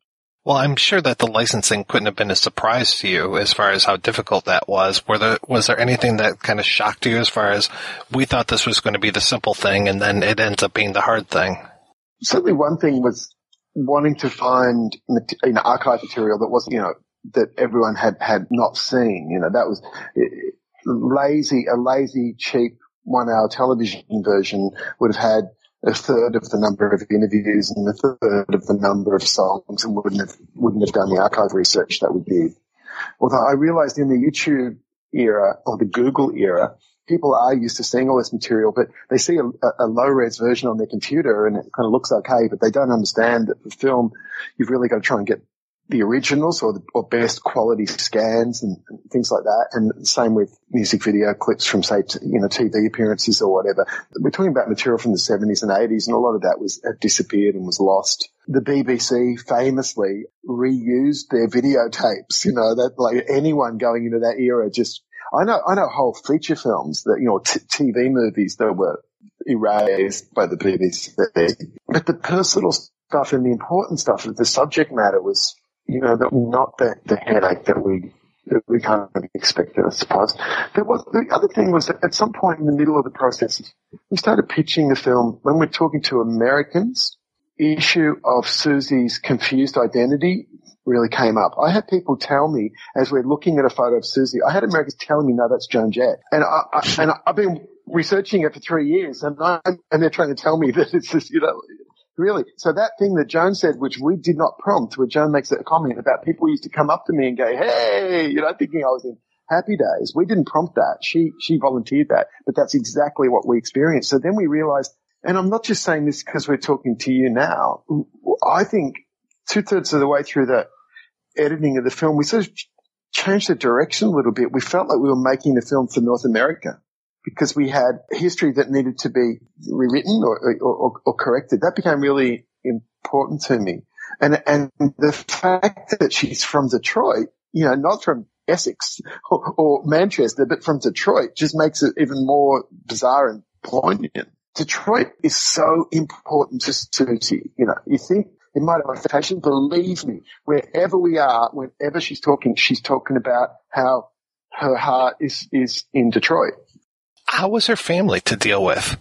Her family are actually really lovely people. Her sisters are lovely people to a fault. I mean, I really enjoyed their company and they were very willing to sit down and talk.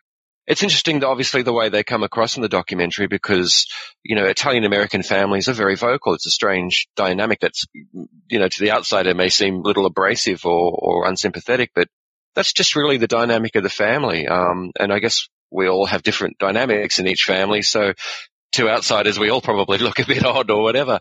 In that context, I understand, or I got some insight into that dynamic, and they're just a very honest, vocal Italian-American family who talk with their hands, and I know that they've probably been a little taken aback, I guess, by the reaction of the film, and I know that there's a little, the tension with Suzi and her sister still to this day does exist, and I'm not sure if that will ever be resolved. I have no idea there, but they're just a very honest family, even when the camera's rolling.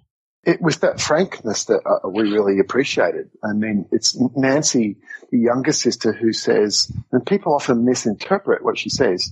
She says, I will never be a fan of Suzi Quatro. And then she qualifies that by saying, I love everything she's done, but what she's genuinely saying is I'm not a fan. How can I be? I'm a sister. We have a deeper and different dynamic. She's not being nasty. She's just being really honest. It was a surprise to us, though, that women that age would still have this lingering sort of resentment almost that their sister had this success that, maybe they had really wanted it as well. It never crossed our mind that this would still be a thing, but it clearly is. But now on reflection, we totally get it.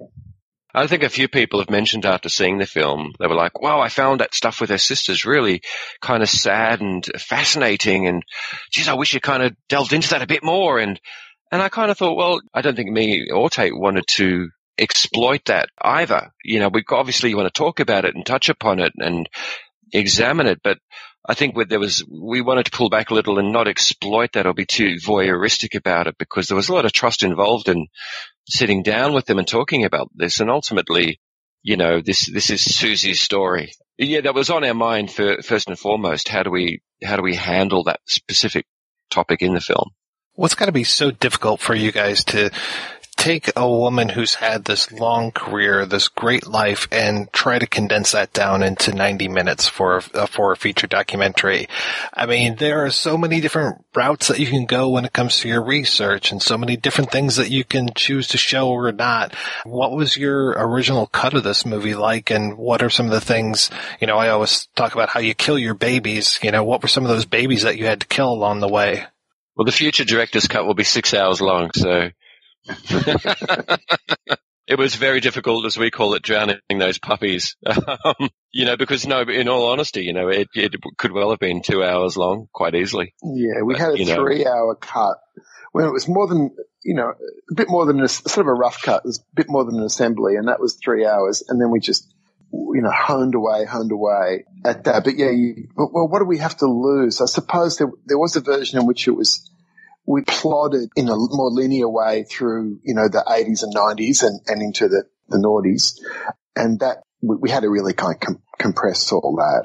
We spent so much time on the early period because we felt, going back to what I was saying about realizing we had to maybe redress some history, particularly for North America. We wanted to plant the seeds of that, the origin of with the Pleasure Seekers in the 60s and Suzi's rise in the early 70s to cement this sense of, she was first. And I would have people telling me, oh yeah, but what about Heart and what about the Runaways? And I'm going, guys, it's just history. It's just fact, Do you want me to pull out all the dates? So on the other hand, we wanted to back that up, which is why we have that passage in the film where we do reference the handful of other women going right back to Big Mama Thornton, who played guitar. For us, the defining element was not being a singer, being a player in a rock band, not pop. Even Grace Slick, we're like a hippie folk, Jefferson Airplane, like a hippie folk band with electric guitars. And I love Grace Slick, but there's really only Janice, as far as I'm concerned, that comes before. And we just wanted to get their history right. But when you see Big Mama Thornton wearing her best Sunday dress, looks like she's just gone to church, and she's playing that beautiful white Gibson SG, and she's playing like the filthiest, dirtiest blues. You gotta have some respect for that. I mean, she's just extraordinary. Well, tell me a little bit of the history of the film, because I know that it's shown in Australia, and I'm curious where else it's shown and what the reaction has been so far. We premiered it in Melbourne at the Melbourne International Film Festival, I think back in August, wasn't it, Tate? Yeah. Yeah.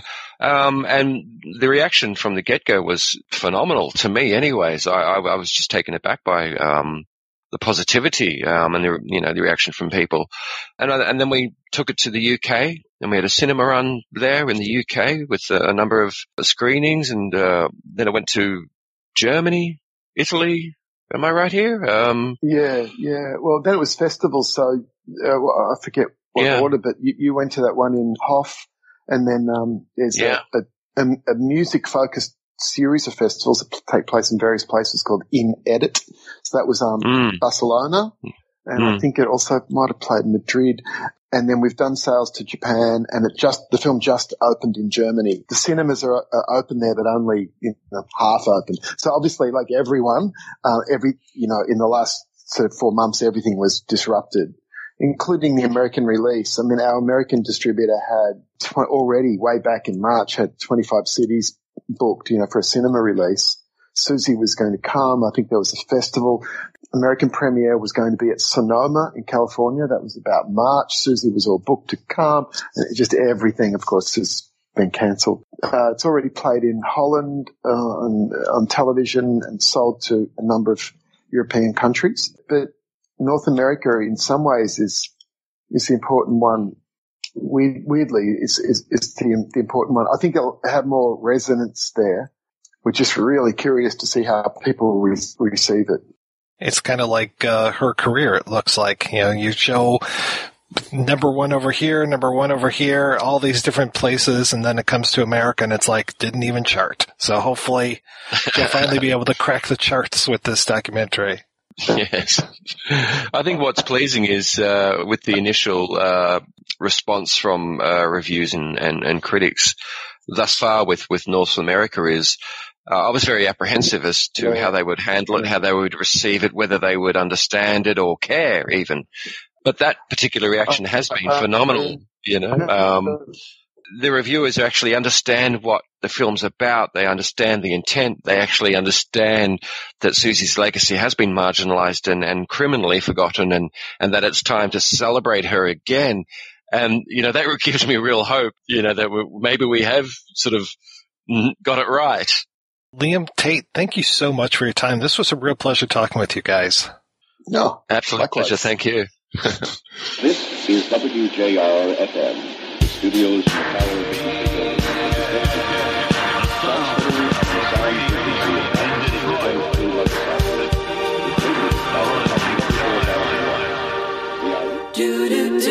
I remember those summer nights, riding in cars, getting in fights, bar after bar, night after night.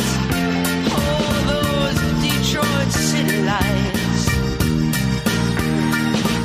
And all those long hot summer days, lying around in a purple haze, dreaming about being a star, driving a big car.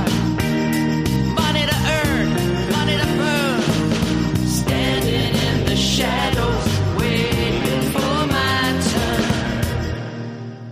All right, we are back and talking about Suzi Q. So I did have the question, and I think I've already got my answer as far as do you need to be a Suzi fan to enjoy this movie? I don't think any of us were Suzi fans necessarily. Talking about fans earlier, but I don't think we were hardcore fans of Suzi before watching this film. I even like to think that you could sort of say, I've never heard her music, or, I don't particularly care for the music, but still find this film fascinating. And that's really what a good documentary, never mind a music documentary, should be able to do. You come in not caring for the subject matter. I mean, I know a lot of people who say that they don't particularly like watching sport, but some of the greatest documentaries that they've seen are sporting related films. And I think the same should hold true with a really good music documentary. And really, I think that Liam and Tate got this right. They edited it right. And just Suzi Quatro is a fascinating musician. She's a fascinating person. And there's something there about, well, this is her music career, but there's the human side of it. You know, this is the scenario that she faced with her sisters, and really don't need to be any sort of music fan to sort of be able to relate to that.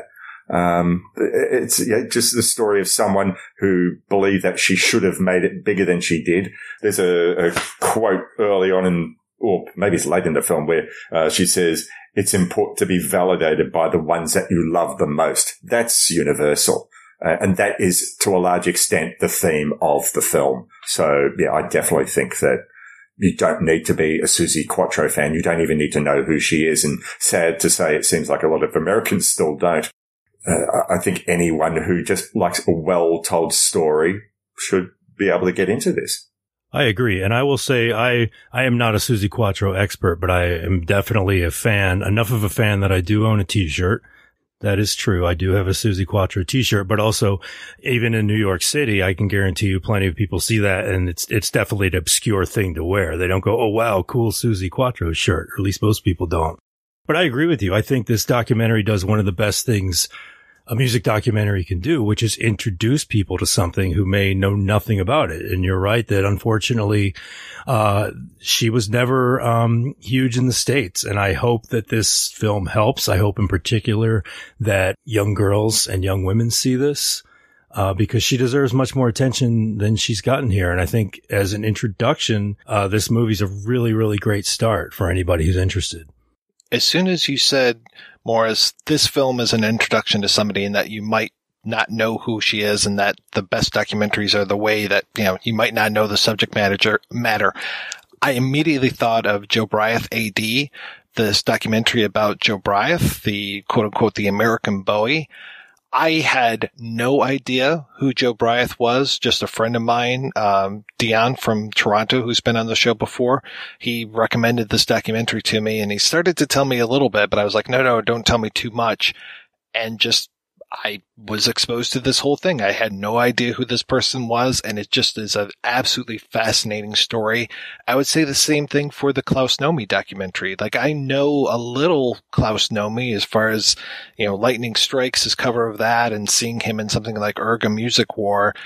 That's it. And so to know the entire, or what they fit into the documentary, the Klaus Nomi story, was like, wow. So I agree. Like, checking out documentaries about people who you may not know. I mean, it's weird because if you think about any quote unquote regular documentary, think about something like, the Three Complete Strangers. It's like, okay, I don't know what this story is. I'm going to walk in, I'm going to see this and be fascinated by it.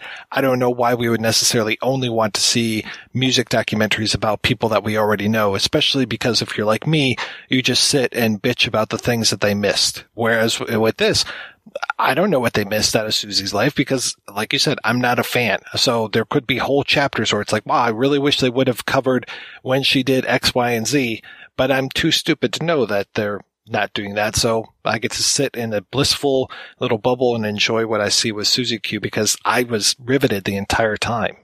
On the very first episode of See Here, it was Tim's choice, and he hated the Gigi Allen story. Now, I didn't even know who Gigi Allen was at the time. And I watched this documentary and, musically, that was not my thing at all. But the film was absolutely fascinating.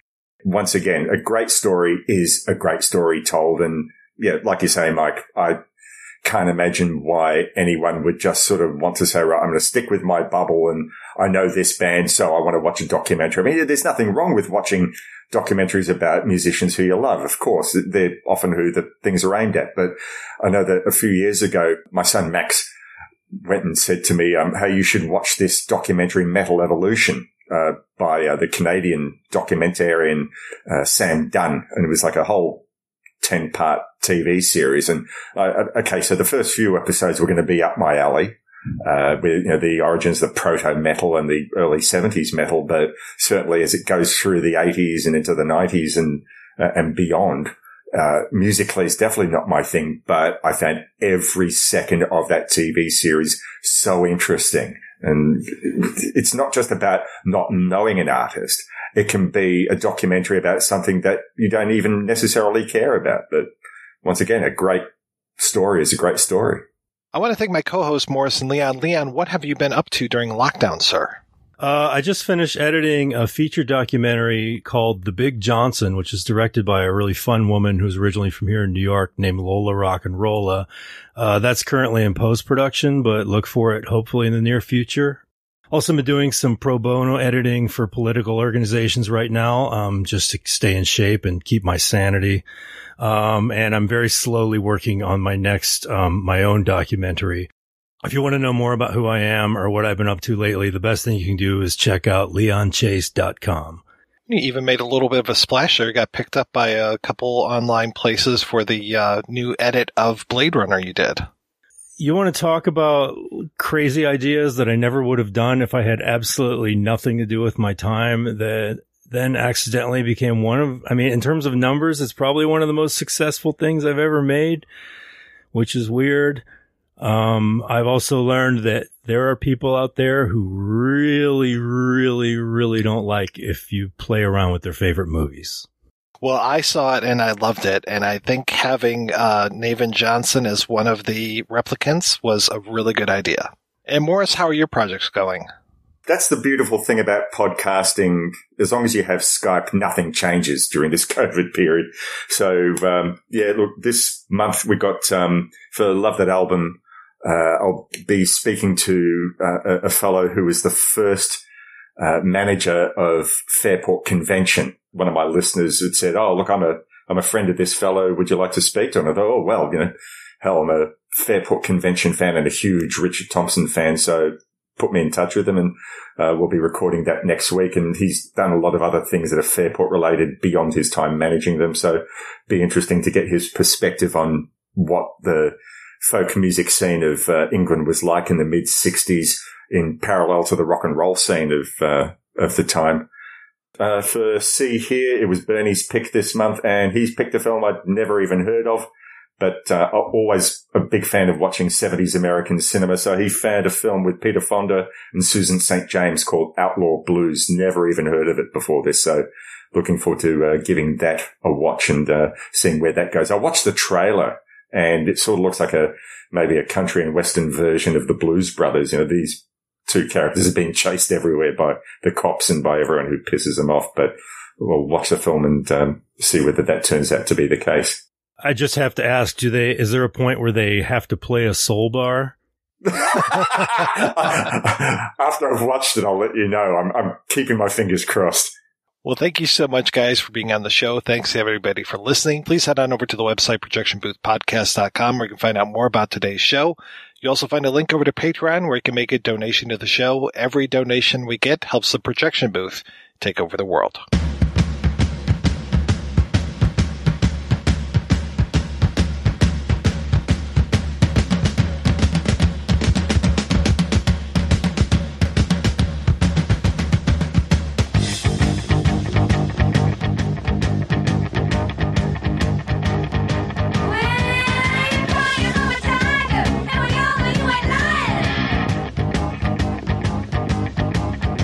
And your boyfriend's name is Eagle, and he disappeared.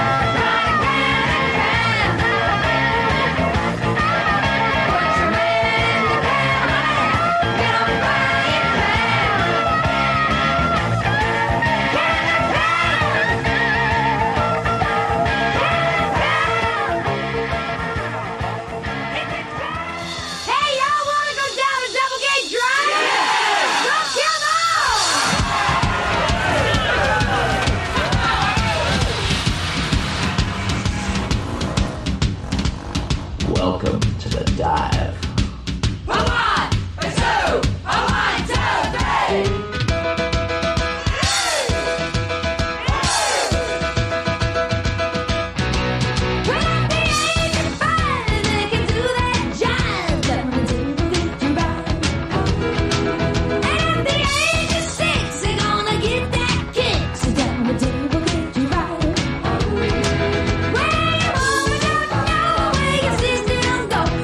Down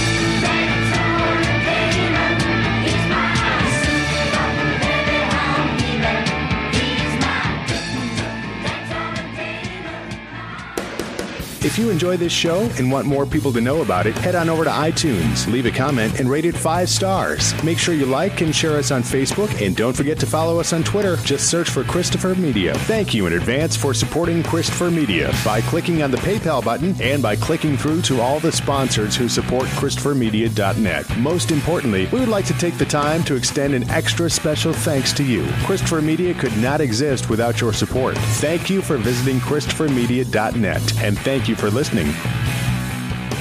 Christopher Media. Let's make some noise.